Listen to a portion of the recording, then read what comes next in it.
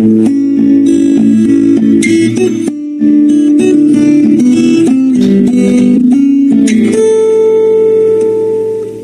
to the 180th installment of Ear to the Ground, the Land Stewardship Project's podcast on family farming, sustainable agriculture, local food systems, and local democracy. I'm Brian DeVore, editor of the Land Stewardship Letter. When Paul and Sarah Freed purchased 51 acres in southeastern Minnesota a decade ago, their plan was to use the land's hilly terrain to produce wine grapes. But they soon realized that the farm had potential to be home for more than just a vineyard. Today, the Freed farm is the site of a pastured pork operation, as well as a vegetable enterprise that sells through farmers markets, group homes, and schools, as well as a small community-supported agriculture operation that makes fall deliveries.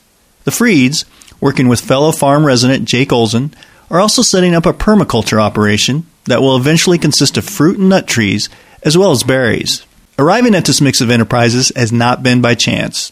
It's come about via trial and error, and periodically stepping back to assess which enterprises are paying their way and which are not. Paul and Sarah say their ability to decipher weak links in their farm business while planning ahead is a result of the training they received through the Land Stewardship Project's Farm Beginnings course, which they graduated from in 2011. That training, coupled with their experience in LSP's follow-up course, Journey Person, exposed them to making decisions and setting goals based on not only the land's carrying capacity, but the family's quality of life and where their farm fits in the wider community. The Freeds say one of the most valuable things they got out of the course was an introduction to holistic management. Developed by Alan Savory, this is a decision-making framework that has helped farmers, ranchers, entrepreneurs, and natural resource managers around the world achieve a triple bottom line of sustainable, economic, environmental, and social benefits.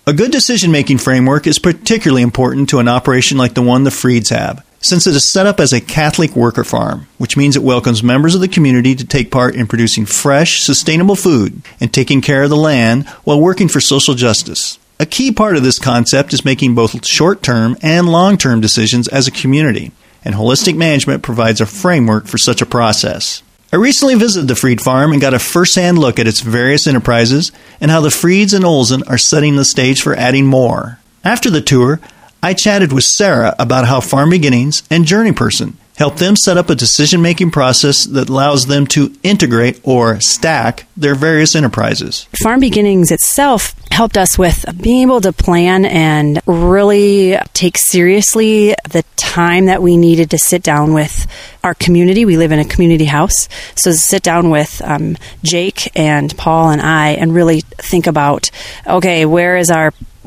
plan? What are we going to be doing?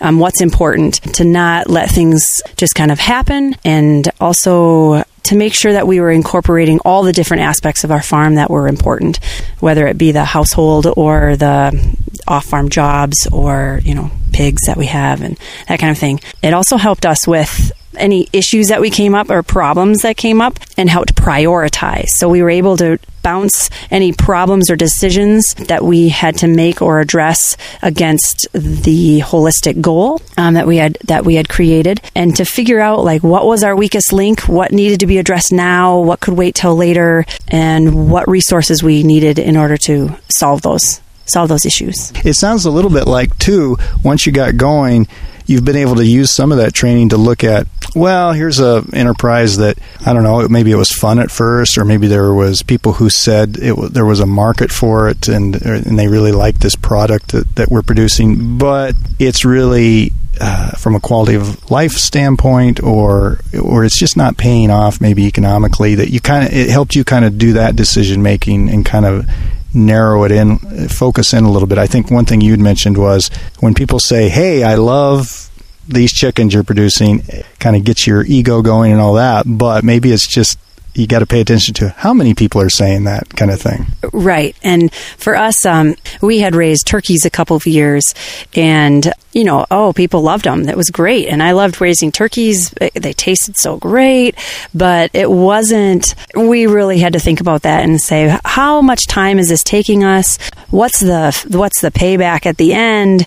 And the time that we were spending on it, we needed to cut that off, because we had more important things that needed to get done, and that time needed to be spent on those important things versus out taking care of turkeys. So we may do that in the future again, but that was something that enterprise was a real good example of that for us. And then, so you, a couple of years after you took Farm Beginnings, you took Journey Person. That's a program that we've kind of set up a few years ago to help people once they've taken Farm Beginnings, or maybe they have a few years under their belt and they're taking that next serious step. But why was it sounds like you felt the timing was right for you to take something like that.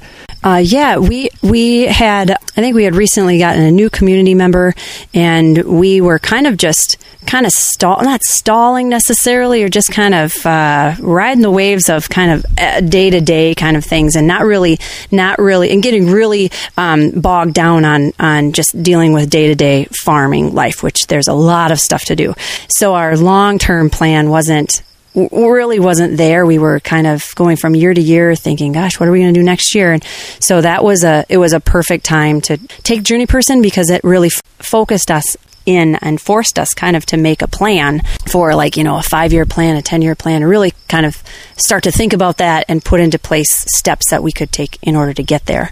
And it also delved much deeper for us into the holistic financial planning, which was fantastic. And then also acknowledging what gifts we bring, where those needs would be filled, and just kind of opened up more conversation for our community, and talking about, like, where do we all fit in, and how does this fit together in what we're doing and the enterprises we're doing. And that's something we should point out, is your farm is a very community-based farm. I mean, that term is used a lot and it's used loosely, but you maybe describe a little bit about your Catholic worker farm, and what does that mean, and it sounds like that is what makes this holistic planning even more important, maybe, because you're trying to bring in people from the community as far as the decision-making process. Yes, we have a Catholic worker farm, and that means for us that we live in community, we farm in community, we are socially justice-oriented, trying to be just in all that we do also, so raising our animals humanely and just practices with the land and the soil. Yeah, so having other people live with us, other community members living with us that are all part of the farming and the decision-making, it was key to really learn and practice the things that we learned in Journey Person, because otherwise we would really flounder. So, and we have at certain points, but for the most part, it is really important to make sure that we are making decisions together, so we all know we're all on the same page. So going back a little bit to the farm, kind of the enterprises you got going here, you have a CSA, a small CSA, you're raising vegetables for farmers markets, and you're starting the nut trees, the kind of, and the fruit trees system. But it sounds like one of your favorite things is the hogs. Why the hogs? I love the hogs, and I never thought that I would say that, but I really do. They're fun. They each have their own personality. They can be cranky. They can be, not to anthropomorphize them too much, but they do each have their own personality. And I personally like to see the whole range of, we raise our hogs farrow to finish. So farrowing meaning that we birth them on our farm here. And that's one of my favorite parts of it, is to see that process. It's been really great for for my girls, or for our girls to see that process also, and see birth, and see what happens, and then being able to say, like, these pigs were raised here. We know what we've fed them. We know how we've treated them and handled them, and then be able to give to our consumers a product that we're really proud of. And it sounds like and you just showed me the system you have that you're kind of setting up, but you're already utilizing with your berms and swales for your perennial systems with your nut trees and your fruit trees. But you've been able to take the hogs, and if they were just fun to raise, that would be one thing, but you have been able to integrate them into your vegetable production system. Can you just give a brief outline of how that's kind of integrated in? Sure. So in the fall, when we're done harvesting, obviously there's some produce that is left in the fields because it's rotten, or it's just too small, or something happened, or forgotten. But we run our pigs through there, and so they glean everything that's left. They clean it up for us, and then fertilize, a natural fertilizer from them.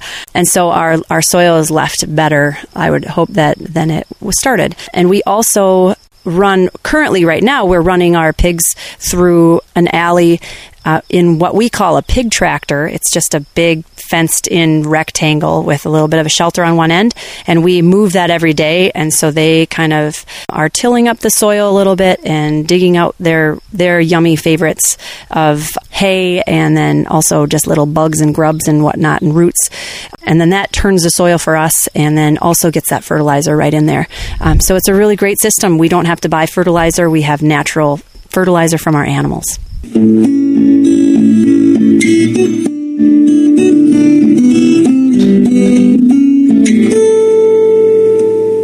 For more on the Land Stewardship Project's Farm Beginnings and Journey Person courses, see www.farmbeginnings.org. If you have comments or suggestions about this podcast, contact Brian DeVore at bdevore@landstewardshipproject.org, or you can call 612-722-6377. Thanks to Laura Borgendale, a Western Minnesota musician, for Ear to the Ground's theme music. And a special thank you to all of Land Stewardship Project's members who make initiatives such as this podcast possible. If you're not a member, visit landstewardshipproject.org to learn how you can support LSP. Thanks for listening.